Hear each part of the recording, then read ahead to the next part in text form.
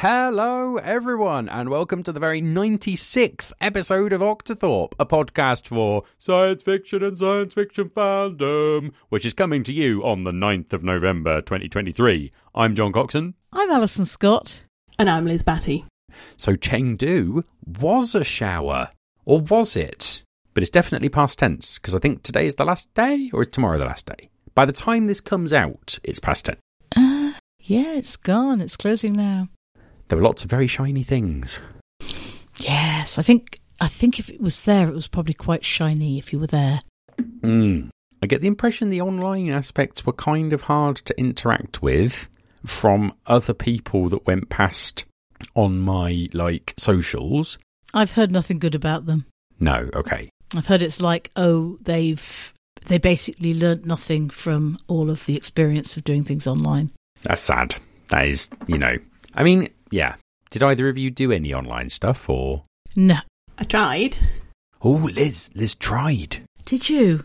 What happened? It didn't work. So I should say that my home internet is broken, so I'm on my phone internet at the moment. But my phone internet is really pretty fast, as in we are doing a podcast through it. And so you log in and you pick a little avatar and you should be able to wander around in a full 3D environment and so on. And I did that a bit, and then I tried to teleport to the live programming room, and I did teleport to live programming room where you get your little avatar sitting in a little chair, but then I couldn't actually get any programming to load. So I gave up. That's very consistent with reports I've seen. I mean, some people have had it working audio only.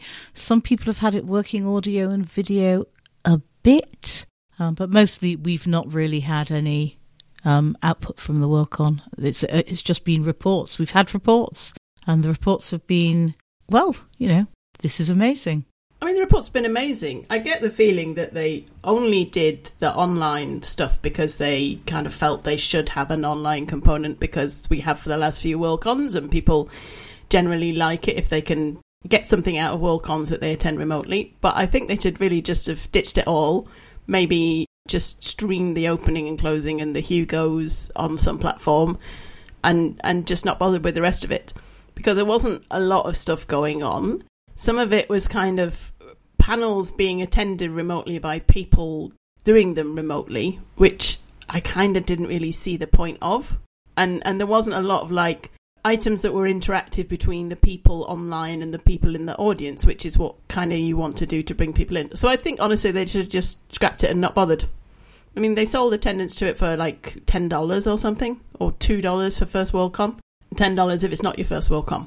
So it didn't cost people a lot, so they haven't lost a lot by signing up to it. If it was a con where I paid $60 for a virtual membership, then I'd be annoyed. But it's kind of well, I may as well have a go, and it didn't really work. So I think they should have just skipped it and had a great time in person, which it looks like everyone did. Fair. So I can only go by reports of what's coming out. File 770 has a lot of stuff. I think our occasional correspondent, Sats Culture, has been collecting a lot of stuff together. But honestly, the in-person experience looks like it's an amazing spectacle, and I am kind of sad I wasn't there. Yes. And I just want to say one thing, which is thank you to one-man cultural liaison at Sats Culture for basically rendering the entire thing interpretable to Western audiences. I think without his work, I would have so much less idea of what was happening, and he has been doing a lot. So I will just wanted to call him out, and I will say I believe he is eligible for Best Fan Writer in the next Hugo Awards, and I for one should be very glad to see him as a finalist, because I think he probably has earned it. Ooh, there are a set of official programme photos. Ooh. And instead of just posting the links in File 770, they've posted the QR codes, but not actually said, well, these are the links. Ah. Yeah, I think you're from a less QR code using society. But yeah, I mean, the pictures look amazing. The venue, which was, the venue was amazing. The Hugos themselves look amazing. I'm sad I don't have a Panda Hugo. The Hugos are beautiful. Yeah, I would have liked a Panda Hugo. That would be good. They released just a few days before the convention a promotional video, which I kind of linked to and was like, well, what is this for? And people were like, well, they want to do nice things. I'm like, well, it's not a 2D video. It's a 3D. It's a piece of 3D animation that has taken professionals hundreds of hours to do. what's going on here? It does seem like a lot of effort has been put into Chengdu, and it does surprise me a little bit. I'm not sure I would have deployed the hours where they have deployed the hours, which is not a criticism so much as an observation. Like, clearly they had a vision, and it seems like they have executed on that vision. But also we don't in a way know what they got offered. We don't know if they said, right, we've got a chunk of money, and you'll get, this is spoilers for future episodes, but you will get us at some point discussing a little bit more about, how you best spend your money and your people points at conventions. Spoiler for future episode. We don't know if they had a ton of money and they were like, shall we put a bunch of this money into making a really attractive promotional video, or if someone came to them and said, hey, we would love to sponsor your convention by doing you a really great promotional video, and they were like, yeah, fantastic. Yeah, no, that is true. That is fair. Yes, it probably is something like that. And, I'm sure it was played at the con. I'm sure it was played at the con, and then you get this kind of like great thing for the audience. Yeah, it was just in English. I mean, there may be another version of it. Yeah, it had very little dialogue at all. It's not like it was the one with a voiceover. You could really easily change that one entirely to Chinese language. Yeah, that's probably right.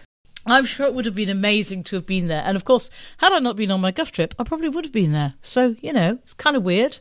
There's so many photos of like school children as well, and young people, and like kids sitting next to panda photos. Oh, so many young people.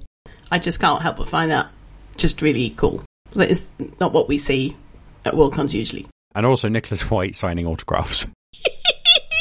Well, they probably thought he was a science fiction author. Maybe, I don't know. It's very good. I got asked for an autograph once, and I found that even funnier. I haven't seen pictures of Nicholas signing autographs. He posted them on the internet somewhere. Yeah. I think he's posted a picture of one child who got his autograph, so we don't know if it's plural. But I think that's just going to be, there's not that many people there from outside China, and so some children are collecting the autographs of every single one. Like children who go around collecting 1 million ribbons. I will put a link in the show notes, listeners, so you can see all of this. Yeah, I mean, how many people are there from outside China? Because some of the people I was expecting to be are not. I don't know. I genuinely don't. It's hard to tell. I mean, I could list them off, but I reckon I've seen reports from maybe 30 or 40, some of whom are like invited guests on the programme, some of whom are just fans who are there. I've seen reports of some fans, like, not from the US or UK, kind of going there. There's an Indonesian fan there, I think. There's people there from the Uganda bid. I think there were people there from Saudi Arabia as well. Plus the head of Weta Workshop, he's gone all the way from New Zealand. Yeah, he probably didn't have quite such a tight timetable in New Zealand as me. I mean, that seems bizarre, but... We know Gillian Pollack did a online programme item, I believe, for Chengdu. And I don't know, I assume other people did as well. I assume it wasn't just Gillian, although, that would work. If you are listening and you did, please write in, because it would be very fascinating to hear how those went from the horse's mouth. Yeah, what happened to Lukienko in the end? Was he just kind of there and hanging out? No one knows. Don't think he's there. Like, he seems to have been massively downplayed, and yeah, I'm not sure if he is there, but I don't understand why you don't invite him without announcing you done invited him. I mean, it may just have been logistical difficulties, and actually, maybe he just literally could not attend because he cannot get there. I watched some of the replay videos of the opening ceremony, which are on YouTube, which are worth watching, and I think there is one where they list all the guests and he's not listed as a guest, so maybe they just decided they had to drop him because he couldn't make it. Maybe. Yeah, fair enough. Very strange.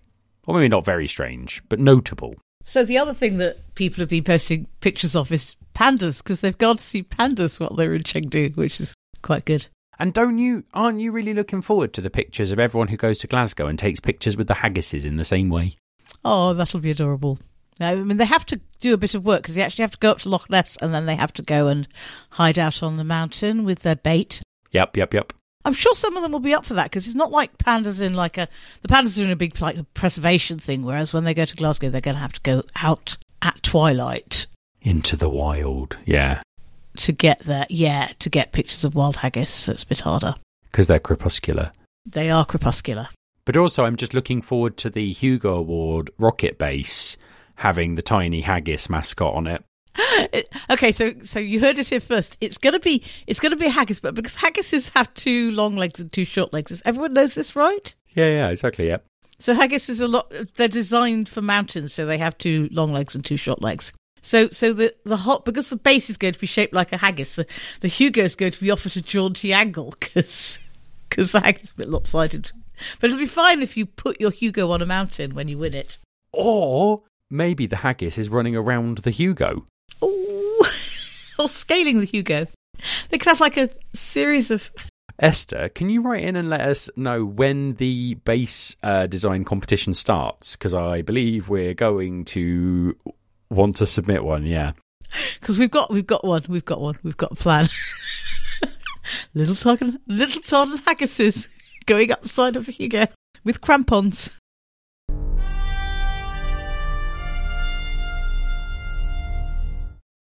Do we want to talk about the business meeting? What happened at the business? Hang on. No,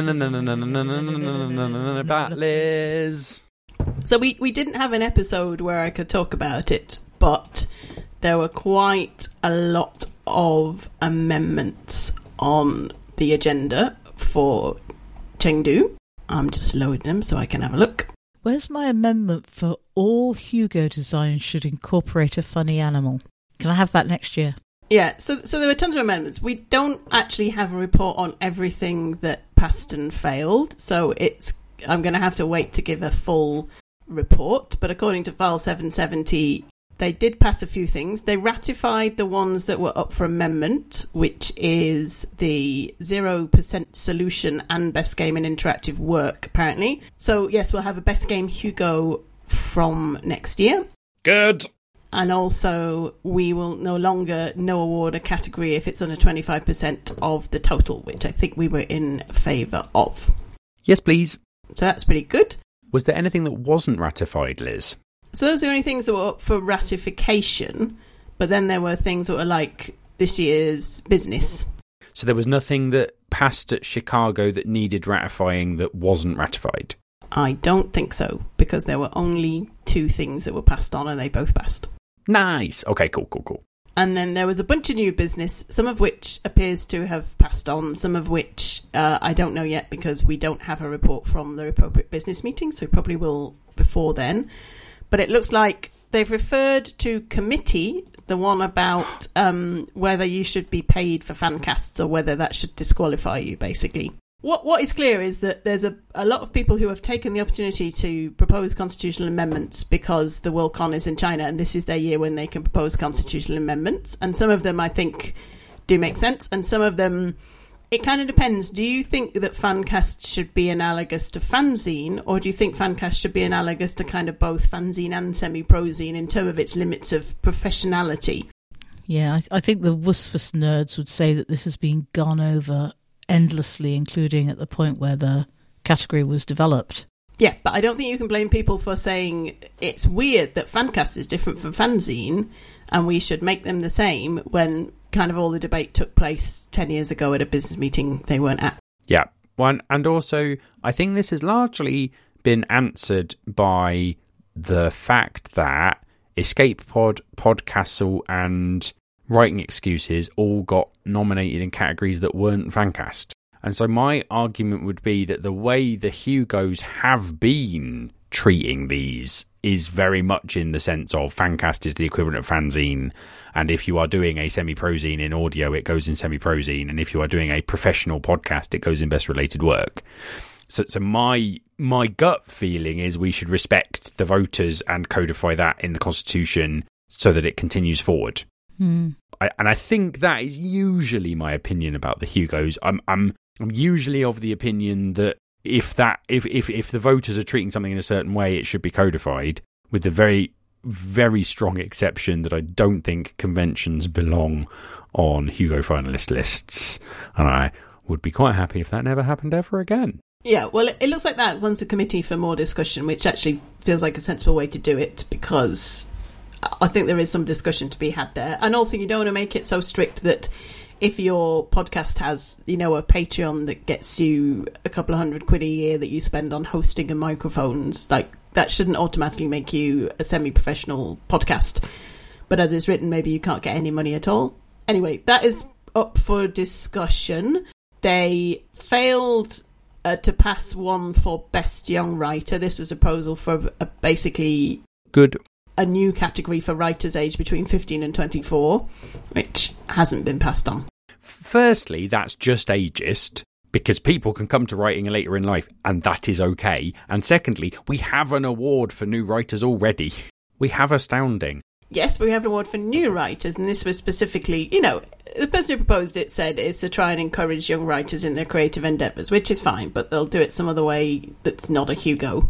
And then the other thing that passed is there were two basically conflicting proposals for what you put on site selection ballots, and they have passed a slightly more restrictive one, which basically means you have to have now a postal address, and it's mandatory, and if you don't put a postal address in, it may be a no preference ballot. Interesting. It doesn't explicitly say what a postal address in.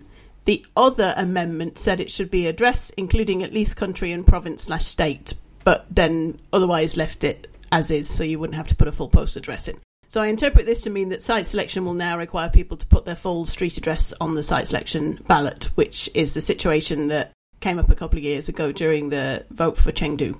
I don't know if I think about whether I have a strong opinion about that. It just seems like fiddling, but I have a fairly strong opinion on it, which is that it's a parochial.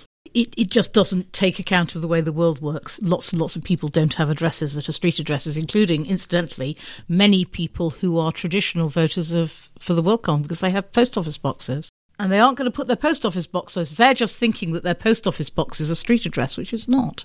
They mean postal. They think postal address. Well, it doesn't specify what a postal address is. So I assume it can mean wherever you would get post. Yeah, so the point is that in lots of places you don't get post in the way that you think about it if you come from a Western a world in which post is delivered in the way it's delivered in Britain, right?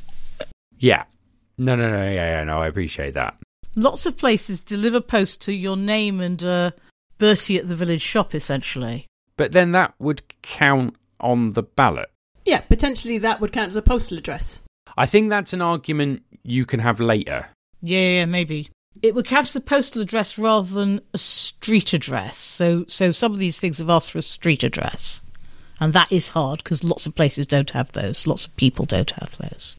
It did need clarifying because it just said address, so it hadn't been updated since we invented the email address, basically, and this had never previously been a problem, and it has come up as a problem, so I agree with clarifying it.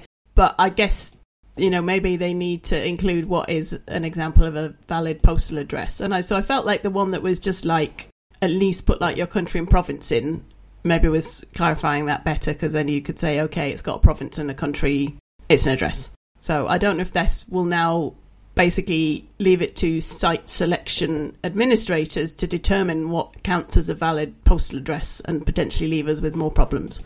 But that's the one that passed, so there we go. I will go on record as saying that if a site selection administrator disqualified a ballot for a postal address that is a completely cromulent, one of those in whatever country the voter is from, I'd be very angry. So we're like, if you are in a situation where your postal address is effectively give it to Bertie at the village shop, and the site selection administrator got angry, I'd be like, well, that's just parochial nonsense. We'll see.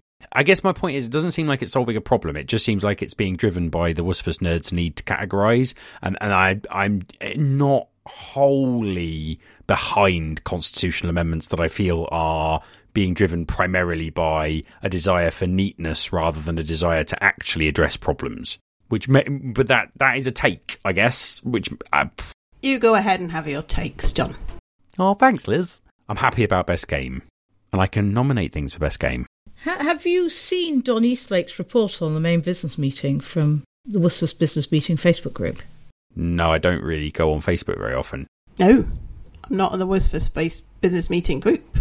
Right, so that included independent films was moved up the agenda, amended to add sunsetting and passed. Oh, God. Yes, this is what I was getting to, which is the independent film one moved up and was passed. So if that is ratified next year, that adds 2 new Hugos. I will be going to the Glasgow business meeting and voting against ratification. Yeah, it's got zero chance of getting ratified, I would have thought. I think there'd be actual pitchforks. In theory, I don't mind the idea of a category that tries to represent things that are not massive TV shows and massive blockbuster movies. And, like, indeed, I have some sympathy for that. But I think the way you do it is, firstly, you run a trial category. So you ask Glasgow, please could you use your special Hugo to run this category and see if it works? Because putting a Hugo on the ballot without the test is insane. And then secondly, you consult with the community. You don't just spring it on people. Like, I am not against the category in principle, but even I will be voting against ratification because, like, and I'll be encouraging lots of people to come with me because I'm like, you don't know if this is going to work. Like, the game Hugo was carefully crafted over years, and, like, that's on the ballot, and that's how it should be done. Sorry. But also, this carves independent, because we have a general rule of not having one thing eligible for multiple Hugos. This carves independent films out of the Hugos, out of the Best Dramatic Presentation long form. So it's incredibly controversial in the same way that the Lodestar was, and it's going to take, if you want to have something like that, it's going to take decades to get it sorted, or at least a decade. And also, Everything Everywhere All at Once is one. You know, it's definitely on the indie side. It happened to be a massive blockbuster, but there was no reason to expect that to be the case. How do they define independent film, Liz? I don't think this is particularly worth discussing how they define it, but what I would say is we have complained a lot on this podcast about the business meeting and how difficult it is to figure out what's going on at the business meeting and how difficult it is to work out what's going on. So when this amendment is brought by two Chinese members of the Worldcon, a Worldcon which seems to have had a ton of stuff about, like, independent films and small films and the film industry generally, it may just be they thought the best way to get people discussing it was to put it forward as an amendment. It's hard to know, kind of from the outside, exactly how much work went into Best Game. Yeah, no, that is fair. To get it up there and how many years that took. So I'm going to give them a pass. I mean, I think they're going to probably fail to be ratified. I just think it's people saying, well, this are things we're interested in, can we have an award for them? And if you don't, you know, spend a lot of time reading business meeting minutes, then probably you think that's the best way to get them on the agenda, because maybe it is in other places, but it turns out for Westfest the best way to get something passed is basically now to build, you know, spend a lot of time building support before you actually bring it to the business meeting, which is not immediately obvious. If it's just like, would you like to propose some business, send us an email. I'm not opposed to the two people who brought the amendment. I will say, and there was a little baby-faced coxswain who brought an amendment to Chicago 2012, Chicon 7, with Emily Arrow, I think, supporting a best very short category for dramatic presentation because we wanted to see more short films get Hugos. So, like, I genuinely am sympathetic to this. The thing that annoys me is that they passed it. Yeah. Like, I'm not disappointed with the two proposers. I'm disappointed with literally everyone else in the room. There weren't that many people in the room, maybe 40, and that might have included quite a few Chinese fans who had never had any previous experience with the business meeting. Well, and this opens up a really big can of worms, right? Which is like, if the Chinese fans got one thing through and I, a Western fan, I'm like, boo, is that good of me? But equally, I really don't think this is a category we need. But also, this is why you ought to have online presence at your business meeting, so you do in fact have a permanent group of people who are interested in this and come in from everywhere. So, Maybe this is the best argument for actually sorting that problem out, which is, do you want Best Independent Film Hugos? Because that's how you get Best Independent Film Hugos. Is it called Best Independent Film, or is it called Best Dramatic Presentation Independent? It's called Best Independent Short Film Award and Best Independent Feature Film Award. There are two? Oh yeah, there's two. Soon there'll be more Hugos than Kakapos. Now I'm transitioned to thinking this is very funny, and if we can get it ratified, that increases the number of Hugos by 3 in 3 years, and that would really, like, if that makes people angry enough to sort out online participation for the business meeting, which I repeat should be a doddle, then we can just do this and they'll be good. They're trying to actively prevent it. They're actually going further in the other direction, so you know. Everyone go to the business meeting at Glasgow and propose to ratify. Have you reversed your position completely in the last 5 minutes of the podcast? Because if you have... Yes, because if ratifying these two makes the nerds angry enough that they finally open up the business meeting online, that is a concrete win. No, they won't. No, they won't. And then we just propose ever more bizarre things when the Worldcon's not in North America. Best French language film. Yes, when it's in Nice, best film involving a man who surfs and lives in a landlocked city. Yeah, okay. Anyway, thank you for bringing this to our attention, Liz. This is sparking lots of joy. Convention time bracket was amended to replace preferably between 1st August and 30th of September and passed as amended. That's just to say no more Discons, isn't it? No more Christmas Worldcons. Well, I think Discon would have been all right because it's not quite that late, but yeah, it's all kind of like it's nitpicking things and clearing them up. Yeah, I mean, there are other things that passed, some of which are quite sensible. Basically, the thing about works appearing in a language other than English being eligible in the year it's first issued in English has been tweaked because it makes more sense to not say English but say the language of the convention that year, because otherwise you kind of block. I think this would actually have blocked some things which came out in translation but came out, you know, in China in a particular year. Like, there was some edge case that they wanted to fix, and it sounds like this went to committee and they did something sensible and they fixed it. So we'll go with that. Does it basically add the language of the hosting convention and English, or does it replace English with the language of the hosting convention? It replaces English with the language of the countries of the administering and previous year Worldcon. In the year it is translated to a main language of the country of the administering and previous year Worldcon. I think it covers things that were published in English and then translated into Chinese, not being eligible in the year they could be read by them. What it means is, so like, obviously this year it would have been fine. The thing I'm about to say would have been fine because it went Chicago, Chengdu, so that's English and Chinese. But what it would mean is that if last year it had been held in France and this year it was in Chengdu, any Chinese language science fiction that had only just been translated into English wouldn't have been eligible. And that feels like a shame to me because a lot of the voters are still reading in English. And so I do think that building in support for works which are translated into English in the year of the Worldcon does make more international works eligible for the award, which I think probably benefits international science fiction more than removing that does. So from the perspective of having more international stuff on the ballot, I kind of wish they hadn't gone that way. But maybe I'm wrong. I don't know. It's a very nitpicky point because it will...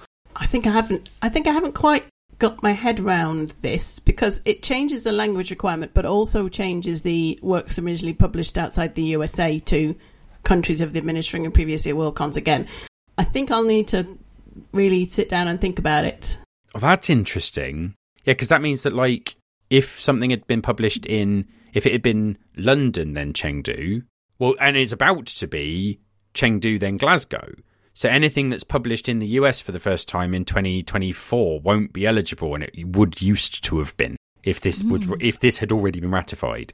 So I think this is a well-meaning amendment that, on the face of it, seeks to make the Constitution less parochial, but I think will probably actually make it more parochial by basically meaning that American fans can't vote for things that haven't made it big in America yet. I think it's designing language for the Worldcon we wish we had rather than the Worldcon we actually have. And I think that's very laudable, but... This all still just gives stuff an extra year of eligibility. It doesn't mean it's not eligible. It just gives it an extra year based on slightly different criteria, right? I think maybe we should hold this over and really... I need to think about the different... You know, this was published here in this year in this situation. And we can discuss the ASFIC another time. ASFIC can fuck off. That's my opinion. Yeah, I just like the idea of it being called ASFIC. Well, because I do want to say, I think Hispania is right about NASFIC. It's time for Hispania's opinion. Da-da-da-da-da-da. Jingle. Hispania has always pointed out the reason that NASFIC is codified in the WSPOS Constitution is that if the Worldcon is held outside the US, and that means that the main convention, which is often held in the US, is not in the US, that incentivizes US fans to vote against foreign Worldcons. And the reason the NASFIC is in the Constitution is so that you don't have an incentive for North American fans to vote against non-North American Worldcons. And so that provision is there mostly to encourage there to be Worldcons outside North America, which is another example of how what looks like, on the face of it, a parochial provision in the Constitution is actually acting to try to make the organisation less parochial. if we had like a truly egalitarian society, we wouldn't need any of our affirmative action policies because all of the jobs would go to the best people regardless of like gender or ethnicity. But because we do not have a truly egalitarian society, we have to have lots of very tedious things that like try and make it more egalitarian. Yeah, so you're saying that American fandom is even more parochial than we had thought. No, I'm saying that you need to incentivize the behavior you want to see in your society. I think not incentivizing that and crossing your fingers you get it anyway is a bad way of going about these things. No, that's often fine. But, I mean, if you're saying that the reason the NASFIC is encoded, is embodied in the Constitution, is to discourage American fans from voting against foreign Worldcons, which they would do otherwise, that's basically saying, oh, we accept that American fandom is utterly xenophobic and we've had to do something to deal with it. No, that's bullshit. You told me you weren't going to see Janelle Monáe in Manchester because you couldn't be asked to go to Manchester and she should play in London, thank you.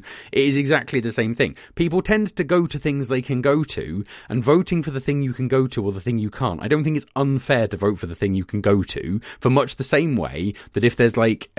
Well, I mean, firstly, there's been vanishingly few EasterCons in Wales or Northern Ireland, which is partly due to venues, but also partly because they're a bugger for most EasterCon attendees to get to.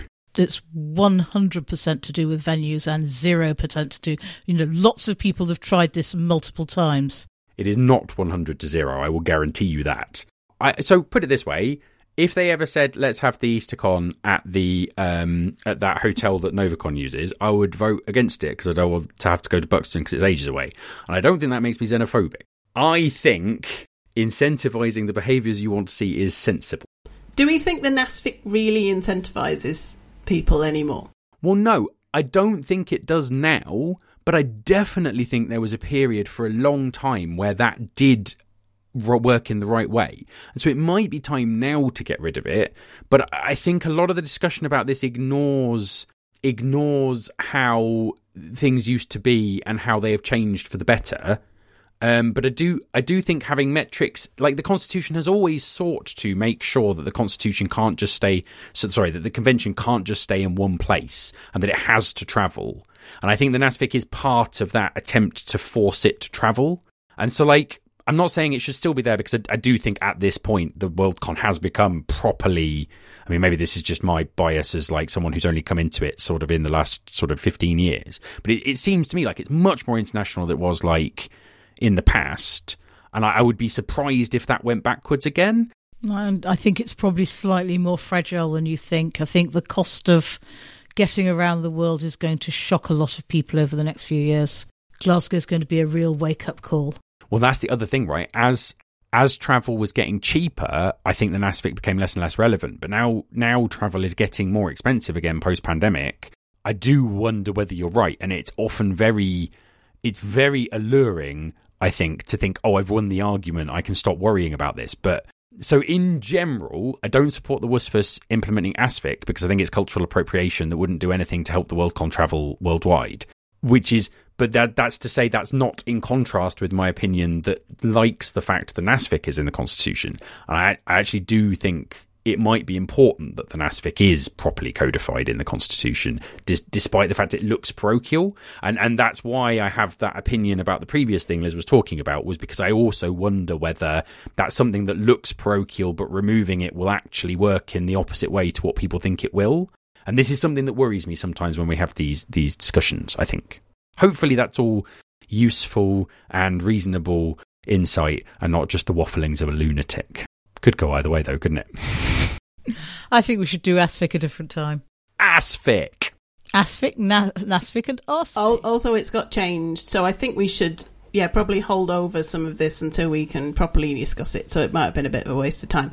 But just because I think there'll be a full business meeting report, and ASFIC is now, like, also generalised to regional stuff, not just Asia anymore. But I can see why someone submitted it. You're like, why is there a NASFIC? Why does a NASFIC exist? Why don't we have one? No, exactly. Yeah, I think that's right. I think this could be a long discussion. Yes. We will come back to this on future episodes, listeners. If you have opinions, write in. Yeah. Something else that people have said about our podcast is that we talk about Worldcons way too much. So that's the thing. We did just have one. Well, I mean, it's difficult. That's a difficult criticism to respond to the episode that happened right after Worldcon, isn't it?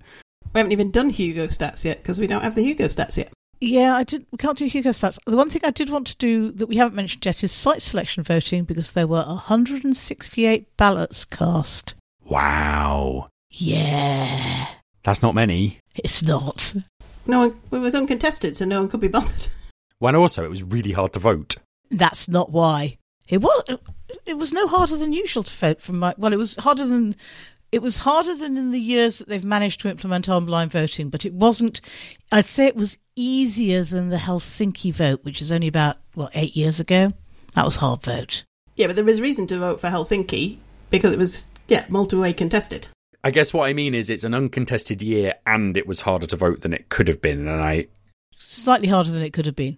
PDF, scribble in a PDF, send it to Helen Montgomery, I think was the way who then printed off your ballot without looking at it and put it in a sealed envelope and took it to China with her. Yes, and the face palm emoji you have just demonstrated is how I feel about this.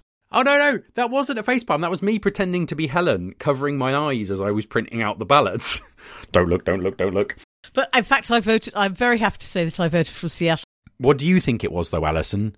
Seattle was not offering a discount for voters, which is why the vote count is so low. Had I known that, I would not have voted. So, there we go. I feel like I put a lot of work into voting that was not a lot of work, but slightly more work than maybe necessary into voting.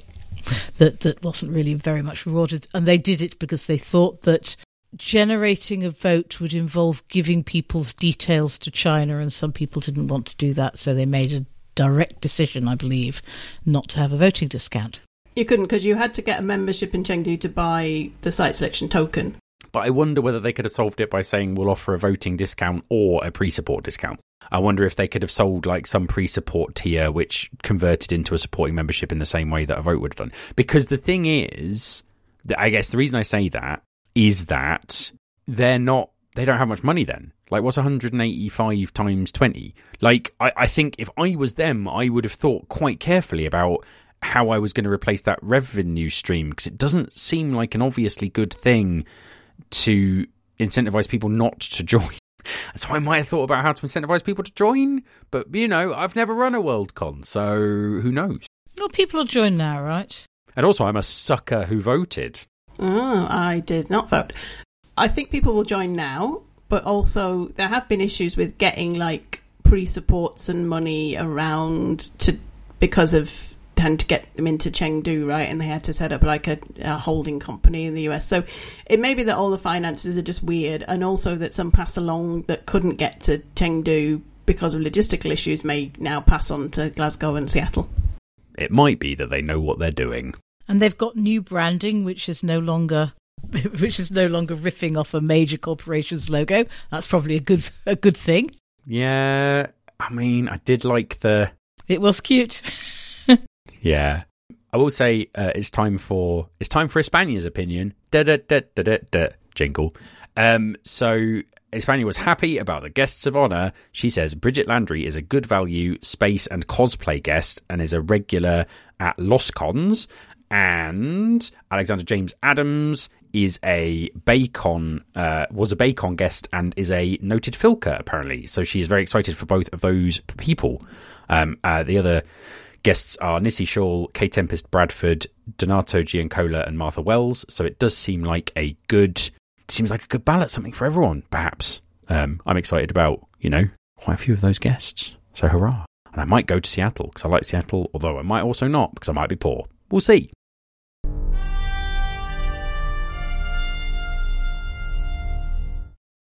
And now it's time for picks.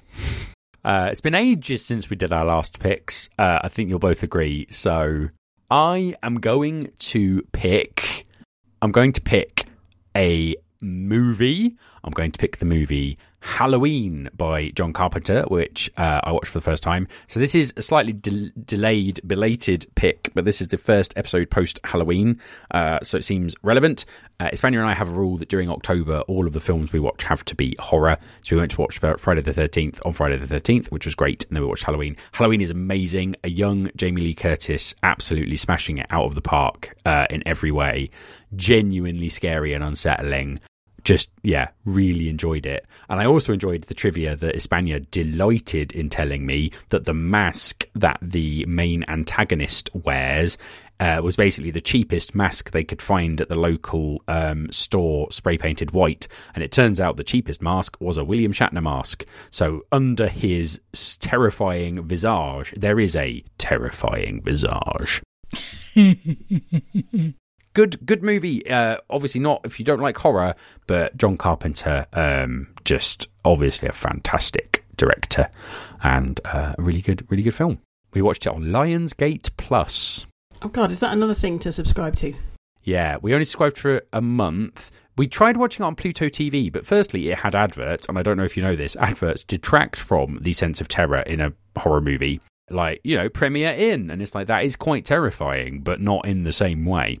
And also there were no subtitles, and I was willing to pay £5 to be able to work out what the dialogue was, because for those who don't listen regularly, I am slightly deaf. I like a good Premier Inn. I'll put one for Glasgow. No, Premier Inns are good. It was a cheap joke. I am also in a Premier Inn for Glasgow.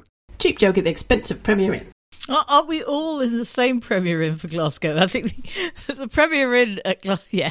Basically, Liz, Alison and I have a rule that whatever hotel we stay in for a convention must match the Octothorpe logo. And so we are all obviously in the Premier Inn, which is naturally purple. How did the Hyatt Regency match the Octothorpe logo? I spray painted it purple. Oh, that explains it. Don't worry, boo, I got you. John is just making a cheap joke. A cheap joke, lots of them today. Liz, what's your pick? My pick is a TV show that I largely watched on a plane. Just breaking Alison's rule of watching things on planes. It is Poker Face, starring Natasha Lyonne and created by Natasha Lyonne and Ryan Johnson of, Glass Onion fame, etc. And it's really good. What streaming service is it on? It was on a plane. I will do a Google, but I think the answer might be Yar.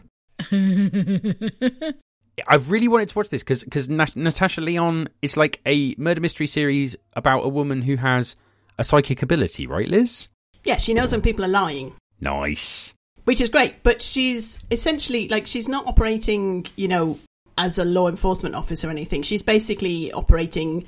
I don't want to give too many spoilers, but basically she's operating outside this and trying not to attract the attention of law enforcement. And also, it's really clever with how it uses a gift, because she can't literally go up to people a lot of the time and say, oh, you're lying. Or, sometimes she picks people up because they've done, a trivial lie. And sometimes people do trivial white lies for all kinds of reasons, but sometimes they're doing a trivial lie because it's actually covering up that they committed a murder.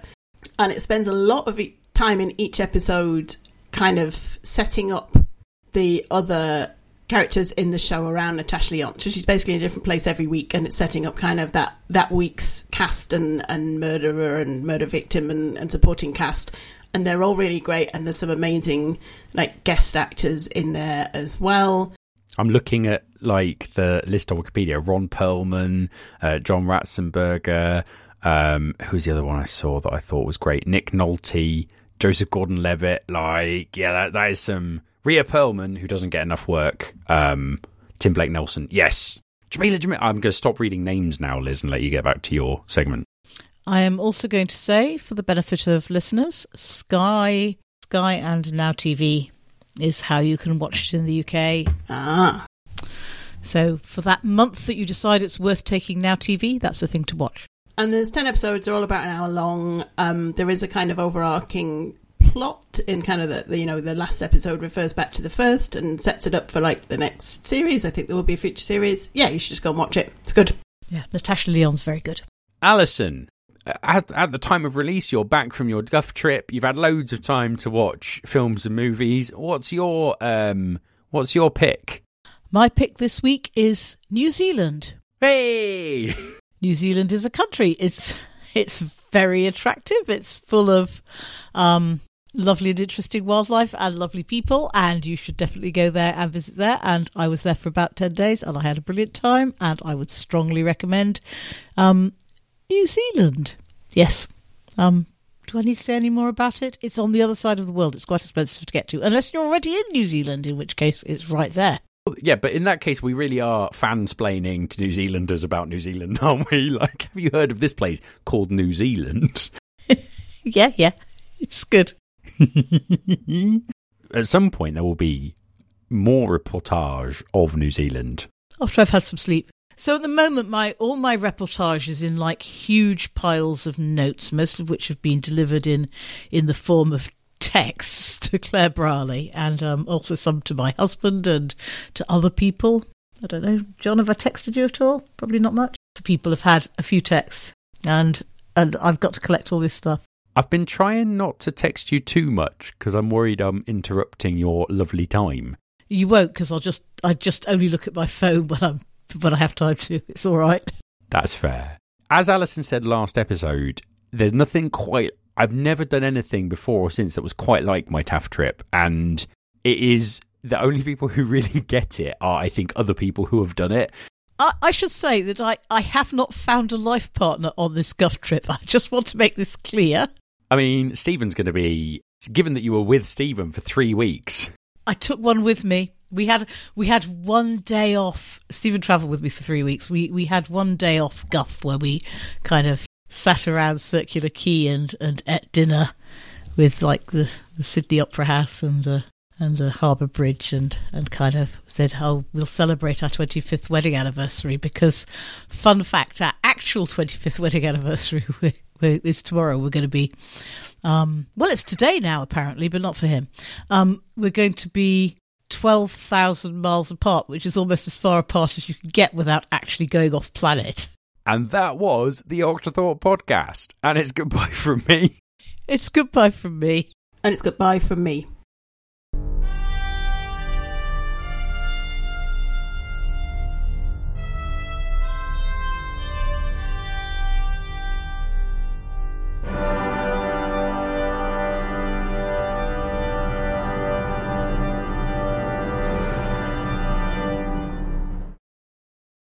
The theme music for this episode was Fanfare for Space by Kevin MacLeod at Incompetech.com, used under a Creative Commons Attribution 4.0 license. This podcast will end at the beep. Beep.